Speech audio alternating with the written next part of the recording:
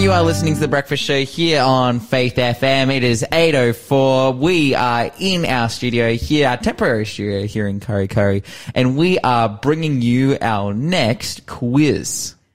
Our next one is Paul was wronged by Alexander that is A, coppersmith, B, tent maker, C, tax collector, or D, silversmith? Or E, the Great. If you know the answer to that one, 0491 064 669 is the number to text. And of course, you go into the draw to win Food as Medicine, one of the most epic, amazing cookbooks we are wanting to give you absolutely for free. In fact, awarded the best health and nutrition cookbook in the world for 2017 at the prestigious Gourmet World Cookbook Awards. I love this because it's not just like a bunch of like independent health people who have said it, but it's literally awards that they give for cookbooks.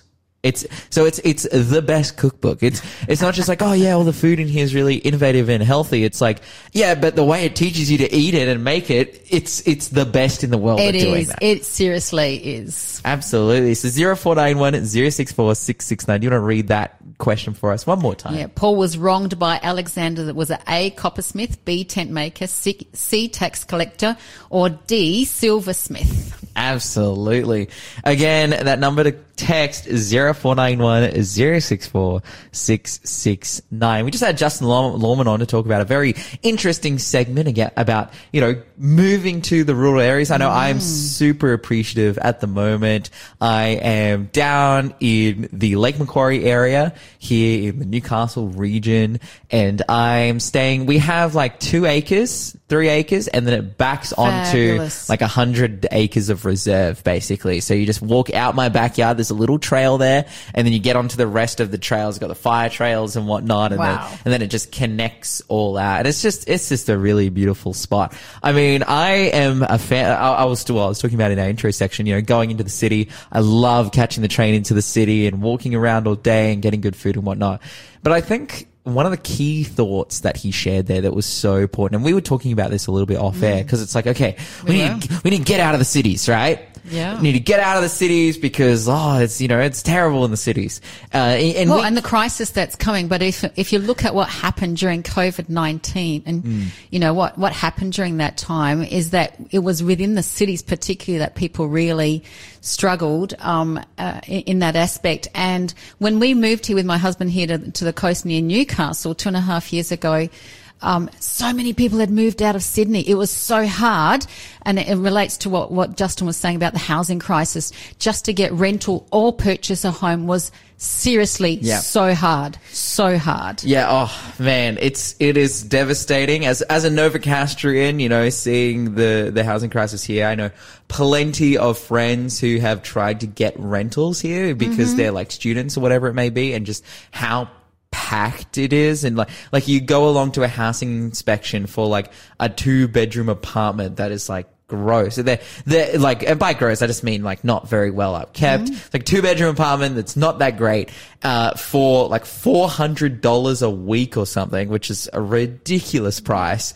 And it's packed. It's literally filled with people, and people paying more than that. People are like, oh yeah, so I can secure this house, $500, bucks for like one of the worst places to stay. It's a, very difficult circumstance here. But then the question comes, it's like, oh, well, do we just abandon the cities then and abandon all the people that live in them? And I think the answer is no. Something key that Justin said is when you see the abomination of desolation standing in the holy place. And what we understand this to be from Bible prophecy is enforced worship by government agencies. And I think, Justin there, he said enforced worship coming from America. That's something that I personally agree with, but I think I'm really comfortable to share something like that when it's like when we see it from the Bible, and I think the Bible is quite clear. The Bible is so clear about all of these things. But even from a cursory reading, it's like enforced worship. That's what we see. It's like when we see enforced worship from government, and from hierarchical powers, it's like, okay, now it's time to flee. And while we're not in that place yet, our mission to the cities still goes forth. Our mission to the city still goes forth. And at the same time, too, I love what Justin said, is today's the day to move out from the centre of the cities. He said, he didn't say don't go to the suburbs as well. He said, live in those suburbs, because those possibilities are still there. But the mission needs to be in the cities. So stay there. But at the same time, be considering, what he's saying is be prepared. Don't wait till when it happens. Because as we know with the flood, people waited till the very last minute. They didn't believe the rain was coming. 120 years Noah was preaching it. But people didn't believe it. And when the rain came, it was too late. And that's what we're seeing here, with Matthew, in Matthew 24, speaking of that, and with what Justin's saying, be prepared, and God is with you wherever you are. And I think that's an incredibly important point, to be prepared, because you might be here now and listening to us and thinking like, okay, be prepared. But then it's like, eventually, like, I'll see the abomination, desolation, and then I'll make those decisions. And then, I guess I can take my foot off the gas now, I can just coast a little bit. And then eventually when we get there, and I think the very key and the very important thing is that we see from Revelation, particularly Revelation 14, when we look, Revelation 13, when we see how it is that, these enemies of God, the beasts of Revelation, these nations that enforce worship, how they're successful, is that they begin firstly with enticement. And that will win most of the world. They begin, and the Bible describes... It's very slow luring, isn't it? That's right. You don't even know when you're going in across. Absolutely. Fire coming down from heaven, it's showing signs and miracles and miraculous wonders, and people are like, whoa, and so they get sucked in. And then that is followed by force. And so I think right now we're in the enticement age. We're in this time in which it's through, hey, well, look at what we have to offer. Look at what we have to do. And for us as Christians, we're like, for us as Christians and people who are trying to follow the Bible, it's like, I don't need to subscribe to that. I know that it's not good, or it's not true, and it's not real. But then when it comes to force, how much more difficult does it become to take those stands and to make that decision, to choose Jesus, when it's, now everything is on the line. Your family, your finances, whatever it may be, it's all on the line. And we have never lived in an age in which, there is such a system where we can just be completely shut down and shut out of life and living and participating in society as right now. And there are plenty of practical benefits that come from that, but then not from the perspective of, when we look at the control that can come from an entity as a result of that. And I think many people are already, COVID was a great litmus test for that. People losing their jobs over all kinds of reasons. And so it's really sad. Unexpected and all overnight. Absolutely. Yeah. But that being said, we have a God in which we can rely on, and who is actually aiming and who is trying with all that he might to rescue us. This is the Jesus that we see of the Bible, the great rescue mission that he has done to come down to this earth, to live, to die, to resurrect for our sake.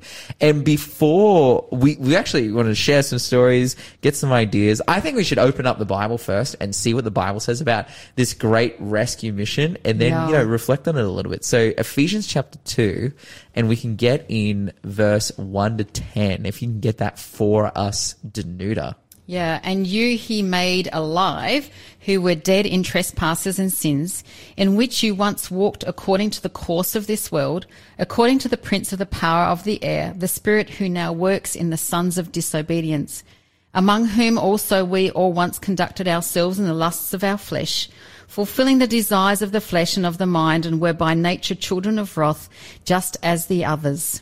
But God, who is rich in mercy, because of his great love with which he loved us, even when we were dead in trespasses, that word dead keeps coming up, doesn't it? Dead in trespasses, but made alive. I love this verse. And we're going to unpack all of this more throughout this week, but made us alive together with Christ. By grace you have been saved, and raised us up together and made us sit together in the heavenly places in Christ Jesus, that in the ages to come he might show the exceeding riches of his grace in his kindness toward us in Christ Jesus. For by grace you have been saved through faith, and not of yourselves, it is the gift of God, not of works, lest anyone should boast. For we are his workmanship, created in Christ Jesus, for good works which God prepared beforehand that we should walk in them. Oh, fantastic stuff. And a really iconic ending to the passage that we just read as well. You know, very, very well-known verses, but ultimately getting to the work that God has done to save us. He is the one who has put his foot forward here, we can see. You're listening to The Breakfast Show. Contact us on 0491 064 669. And there is just truly something about a good rescue story that touches us about people. I can say consistently my favorite movies, my favorite pieces of media, my favorite stories, the ones that like, I cry really, I don't think I cry easy, but I cry in particular when, you know, those themes of the rescue story come out in a piece of media, whatever it may be, when a group of people put them, you know, put the others that they're trying to rescue, whatever it is, they're putting them in front of their self in order to save them. Particularly, I always cry in war movies. Oh, it just gets, of course there's war movies that are about like atrocity and all that kind of stuff. But war movies like, say, a Hacksaw Ridge, for example. That was a powerful one. Oh hey, man, it just sends, you know, tears down my cheeks. Or in particular, so there's a movie it's quite popular. Well, it won a number of Oscars actually. It's called The Pianist, from 2006. I remember seeing that years ago. And, yes. you know, that movie, it's basically tracing someone's life. It's, you know, played by Adam Brody, I believe. It's tracing this guy's life, and he's a Jew who ends up escaping, you know, he doesn't end up going to a concentration camp. He's living in Warsaw, Poland. What's his name? Robert Spielman or something like this. And oh man, that movie makes me cry. Doesn't it? Because the thing is, his story is quite fascinating because he actually was one of the key pianists, famous pianists in Poland. And really what saved him, he was pulled aside, you know, and what saved him through those years through the war, you know, yes, he was a Jew. And it was the music in his head that kept him going and kept him sane. And I thought, it's so true, isn't it? Like when you're musical, that stuff does keep you going. And for him, he actually didn't really realize at the end. Do you remember the ending is too? He didn't even realize that the war had quite ended. He came out, he was surrendering, you know, arms up in the air, but they're like, no, the war's over.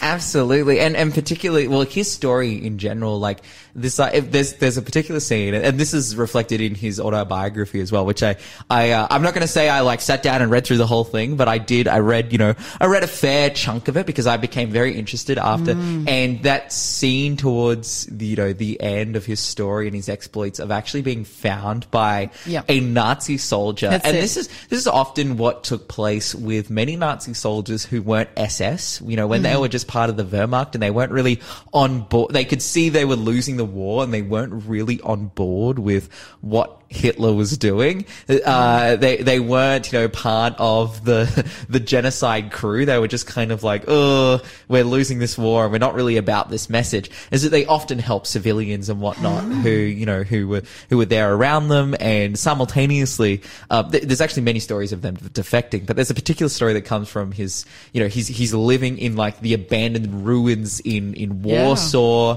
that have been bombed and whatnot, and he's like scavenging for food. And he meets a Nazi, a Wehrmacht general, like a soldier who ends up, you know, feeding him and giving him some food and looking after him. And that part of the movie, man, just makes me tear up because I see it's like, essentially for this soldier, he really is just like going out of his way to help this person. It's this theme of rescue, of selflessness, of self-sacrifice that is so touching. And maybe you have a story that you can think of as well.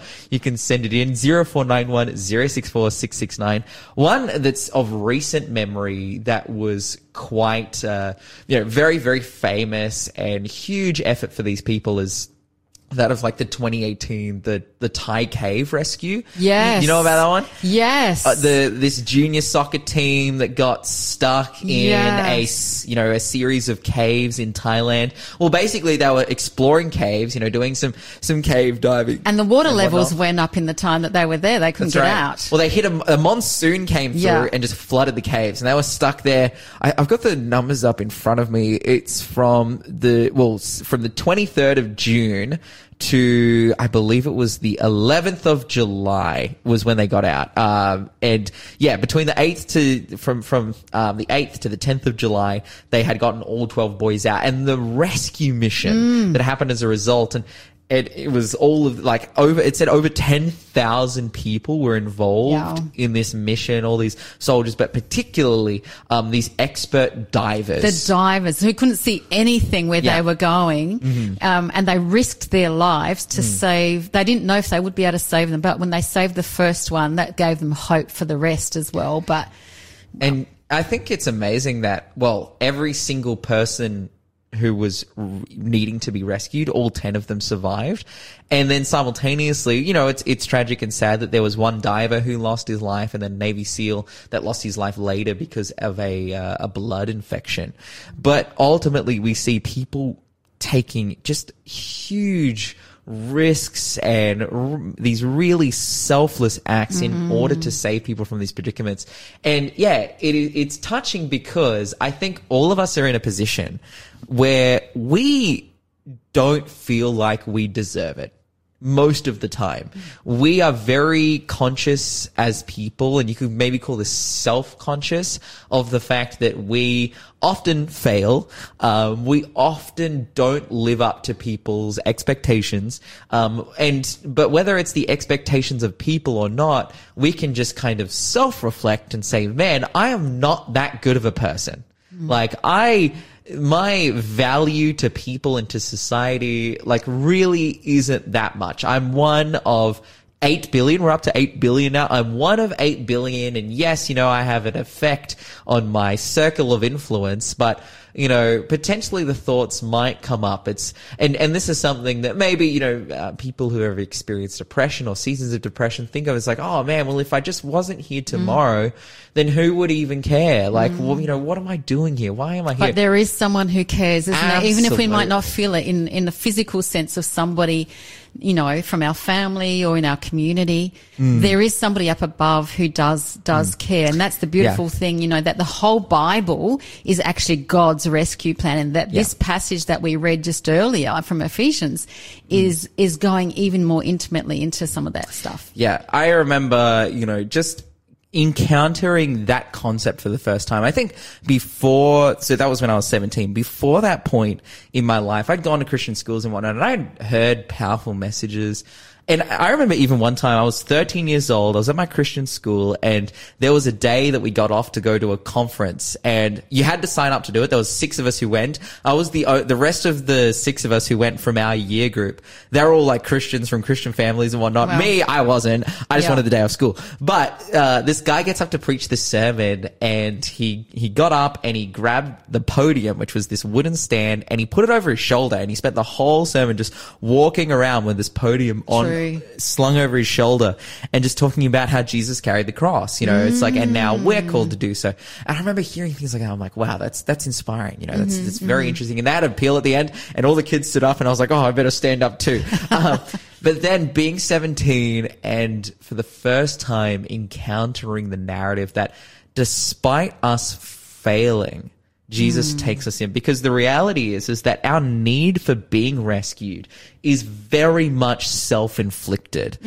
Unlike a situation of war, even the Thai cave kids, it's they got stuck in this cave because the monsoon came through, and you have this level of sympathy for them. There is almost no sympathy that anyone could have for this earth because the fact that there is sin here is not as a result of force, but as a result of choice. A choice. We have chosen to be here. You know, I've often heard it said, the thing that you contribute to your salvation is the sin that enables you to need it. Like, yeah. And so the thing is though, the choice stemmed right back to Adam and Eve, didn't exactly. it? Like, you know, they had the choice of the tree of knowledge of good and evil, and they chose to actually take the fruit. Yeah. God had given the whole garden, like, you know, this focus, and their focus was on that tree. But God said, you know, you've got the whole garden. Yeah. And that's the same with us, you know. But the thing is, we are born into a world of sin, aren't we? Absolutely. And ultimately, even though we are born into a world of sin, so we are very much victims of sin, simultaneously we are perpetrators. Yeah. We participate in sin. We don't stand against sin. And we can all see that in our lives. We can all see very clearly. It's like, why am I like this? Why am I doing this? And because, why have I got those kind of thoughts? That's right. But then we do them, but then we actively choose to do them. It's like, oh, why am I, you know, it's like, who can save me? And this is what Paul, you know, reflects in his epistles, is who can save me from this body of death? And Jesus looks upon this situation and he says, I can. Mm-hmm. God has given everything for us. And we're going to talk about this more in our next section, right? You're listening to the Breakfast Show podcast on Faith FM. Positively different. And we have our final quiz for today. Who is the woman in the Old Testament designated and calls herself a mother in Israel? Hey. Oh, okay, awesome. It's a name that's common still these days too, isn't it? Absolutely. In fact, it's the same name as my girlfriend, who I call her my adopted sister. Aww. So that's the clue. If you know who Danuta calls her adopted sister, you need to get into my head and know. Absolutely. 0491 064 669. Of course, our prize for this week, Food as Medicine, Cooking for Your Best Health by Sue Rad, an incredible cookbook that we want to give you absolutely for free. But again, do you want to read that for us one more time? Yeah, who is the woman in the Old Testament designated and calls herself a mother in Israel? 0491 064 669. We were talking about rescue stories, and even just reflecting a little bit in the song break there, just talking about, just the way those stories have affected us and the way that we can really see, you know, we can talk about cool movies or cool books or real life situations, but again, we ultimately see that in Christ, the ultimate rescue story of someone be like the selflessness of Christ to save us is far, like, just the ultimate example. It's difficult to say far above, because you look at a story like Hacksaw Ridge, for example, where, you know, look at Desmond Doss, and that was one to, like, I saw the movie and was just so interested in his story, and I read the book and like his autobiography, and actually realized that there was a lot that they left out of the movie because of how just incredible it was. Desmond Doss is a Christian man fighting in World War II, didn't carry a gun. Didn't shoot, yep. He was a conscientious objector, but despite not carrying a gun, in one night, saved almost 100 people off of Hacksaw Ridge and Okinawa. But he had further campaigns in Japan and whatnot that he was a part of, and just incredible stories coming out of it. In stories of him just being completely selfless and even like supernaturally protected by God. Like, there was things supernaturally, because he was going back while you know, there was just, the war was going on, shootings everywhere, but he would go and rescue one person after another, drag them back, take them down the cliff areas, you know, down to, Well, that's just in Okinawa, man. There's this story. I'll just quickly say this. This blew my mind. There's a story that I read in the Hacksaw Ridge book. There's a group of soldiers, including himself, who are walking through a rice field. And there's a shot that goes off, a sniper shot that clips one of their guys, you know, hits him in the shoulder or something. And they hear this shot, and everyone just starts, you know, running out of the rice field because they're open and they're exposed. Except Desmond. Desmond goes down and starts treating this guy, and all of his fellow soldiers are calling out to him saying, "Hey, Des, like, get back here. Get back." And he's like, you know, fixing this guy's wound and, you know, chucks him all over his shoulder and starts carrying him out. out, and they're not hearing the shot, and then they start thinking like, you know, because this sniper that's just shot them isn't sending more shots. Then they start thinking like, oh, maybe he's up in the tree line here, and so they start advancing on his position where the sniper shot came from, and they ultimately reach the sniper bunker, and it's empty. And they're like, man, that was so random. He took one shot, clipped one of our guys, and then just like ran off. And even though Desmond's like in the middle of the field, like fixing this guy up. Anyways, about 50 years later, Desmond is in a church in Japan preaching and telling this story from the perspective that, yeah, you know, God just miraculously protected us at all different times. And at the end of telling this story, an old man walks up from the back of the church to the altar and says to Desmond, "That was me," an old Japanese man. Oh, I wow. was the sniper taking aim at you that day. And he explains, oh, it's amazing. Oh, He explains. wow. So, And they're both in church. yeah. That's- He took the shot. He took the first shot from the gun, and it clipped this guy. Then it's a bolt action rifle, so he lifts the bolt up, puts another round in, goes to take the next shot. The gun jams. Wow. So then he replaces the bullet, the gun jams, replaces the bolt, the gun jams, replaces the stock, the gun jam, picks up his sidearm and goes to shoot the gun. Like everything is just jamming. Desmond's in the sights. Desmond is gone. But like, he just cannot get a shot off. And so as a result, and then they start advancing his position. He's so confused. He just runs off because he's like, there's nothing I can do. And they meet like 50 years later. And it's an amazing story as well from Desmond's position, like, because he puts the needs of the soldier first. He's actually protected by God. And that these kinds of stories are left out of the movie because they're so miraculous. So amazing. Yeah, it's maybe even unbelievable from a Hollywood perspective. Yeah, that's it. And for Desmond, the thing that made him do that is he believed in the power of God and the strength of God. He believed he would be protected. Yeah. He believed God was on his side. And that's the beautiful thing. And you know. Well, I think it's more than just belief, but it's an intent to be on God's side. Absolutely. You know, if for example, because the Bible is clear, it says even the demons believe and tremble. You know, the demons aren't confused as to who is God and who is Jesus and what he has done. You know, there is no atheism amongst demons. You know, they truly and wholeheartedly believe that God exists and is real and has done all these things. But it's again and there are many of us and there are many people throughout history, including, say, Judas. Judas is the perfect example of someone who knew Jesus, who knew the power of Jesus, knew that Jesus was the Messiah, knew all of these things, yet rejected him anyway. And it's because of the intents of the heart. You know, what God is wanting to do for us is not just bring us to a place where we believe he exists, but rather bring us to a place in which we have a relationship with him, in which he leads and guides our lives, in which he works in our character and changes us to be more like him and this is who Desmond Doss was. Yeah, he was someone who was sincerely convicted, an amazing Christian who put God first in all that he did. And as a result, he was continually looked out for by God because the way he was fighting that war and the way that he was living was truly on God's behalf. And so God had a mission and a purpose for him. So then God was like, okay, I'm going to protect him. I'm going to protect him because I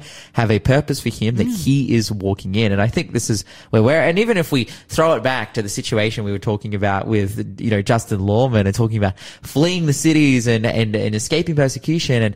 And it was for those Christians in the time and the era of the destruction of Jerusalem. You know, they stayed in Jerusalem as long as they could because it was the headquarters of the Christian church. It was where the missionaries were going out from into the world. It was very important and advantageous to have that position. And so that, from their perspective, they're like, oh, well, as long as we can stay here in Jerusalem, we'll stay as long as we can. But as soon as they saw the signs that Jesus had said come, as soon as they saw, hey, you know, it's time for us to leave, they relied on God and they got out of there. And historically, we know that they were spared from that destruction. They were spared from that, you know, the death that came with as the historians say, the blood that was running in the streets throughout Jerusalem as a result of the siege by the Romans, they were saved from that because their intent was to follow Jesus and because they listened to Jesus. Like, this is so important. Everyone in the city had the opportunity to leave, but only those listening to Jesus left. And they all knew they should leave because Jesus' words, they were recorded. They were, by this time, 70 AD is well after the book of Matthew was written, well after the book of Mark was written. And so Jesus' words are widespread. In this area. Yet it was those who were earnestly seeking him and listening to him. Those are the ones who were saved. Yeah, so absolutely. We're going to continue on with the show. Right now, we've got here Kemi Ogendi with...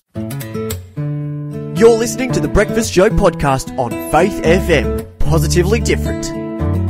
And we've come to a time where we just give some answers. Danuta, let's get it. According to Mark, what blind man shouted out in a loud voice to get Christ's attention? And the answer is... Bartimaeus. Big Bartimaeus. Absolutely. Blind Bartimaeus on the side of the road there. Get the next one for us. Yeah. Among the many visions in the book of Revelation, there is one of a woman in the sky about to give birth to a child. What creature appears before her? And the answer is a dragon. Yeah, I was talking about Revelation in my news segment, and I was trying really, really hard to not say, because I was even talking about the women, I was talking about everything, and I was like, I was gonna maybe talk a little bit about Revelation 12, but then I was like, well, I guess I have to skip it because that is the answer, is the dragon standing before the women. To do something quite grotesque, to devour the child just after it's born. And of course, this is, symbolically looking at the fact that Jesus was born into this world and pretty much spent a life escaping death right up until the point where he submitted himself to it, which is amazing. Yeah, and symbolic of Satan, isn't it? That, in fact, Revelation 12 is fascinating on that whole, attacks and escaping. You've got to really go through that chapter. It's fabulous. Number 3 is for in him dwelleth all the fullness of the blank bodily. And the answer there is Godhead, or it can be deity too, depending which version you've got, but Godhead. For in him dwelleth all the fullness of the Godhead bodily. Our next one is Paul was wronged by Alexander the, is it A, coppersmith, B, tent maker, C, tax collector, D, silversmith, or Lawson's edition, is it the Great? Alexander the Great.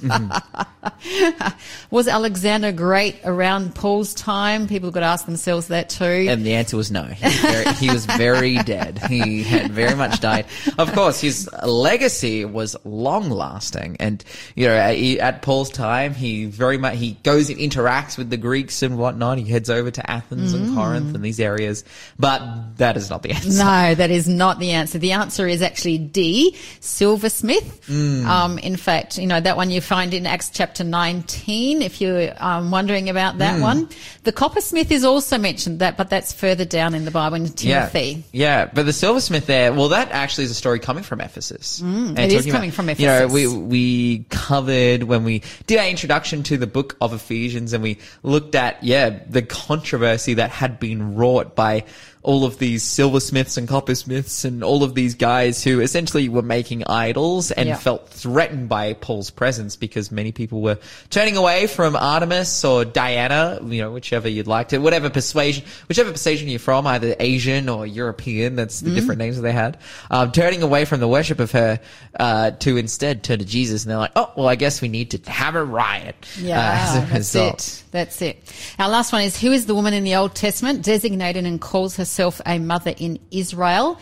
And the name is, and it's the name of my friend, my adopted sister, and the name is Deborah. Yeah. Oh, man. Epic stuff there too. Epic story. The story of Deborah, a judge of Israel, leading them out of persecution and potential slavery and whatnot, really standing for the nation. A warrior queen, we see, just getting it done. I love this story. Absolutely. Absolutely. And so the prize, of course, that you go in for in the draw this week is for Food as Medicine. It's a big, beautiful, coloured, hardback cookbook, Cooking for the Best Health, and it's by Sue Rad, and was awarded the best health and nutrition cookbook in the world for 2017 at the prestigious Gourmand World Cookbook Awards. So awarded the first place in the world in 2017. Wow. You don't want to miss that. You want to have that. The other thing too, we were talking about Hacksaw Ridge and Desmond Doss a bit earlier.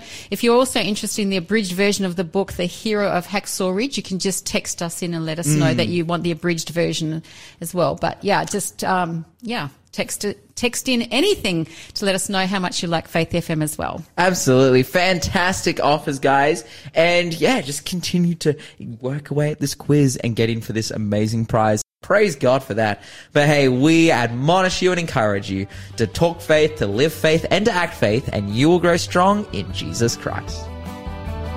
God be with you till we meet again. Thanks for being a part of the Faith FM family. Join our community on Facebook or get in touch at 1-800-FAITH-FM.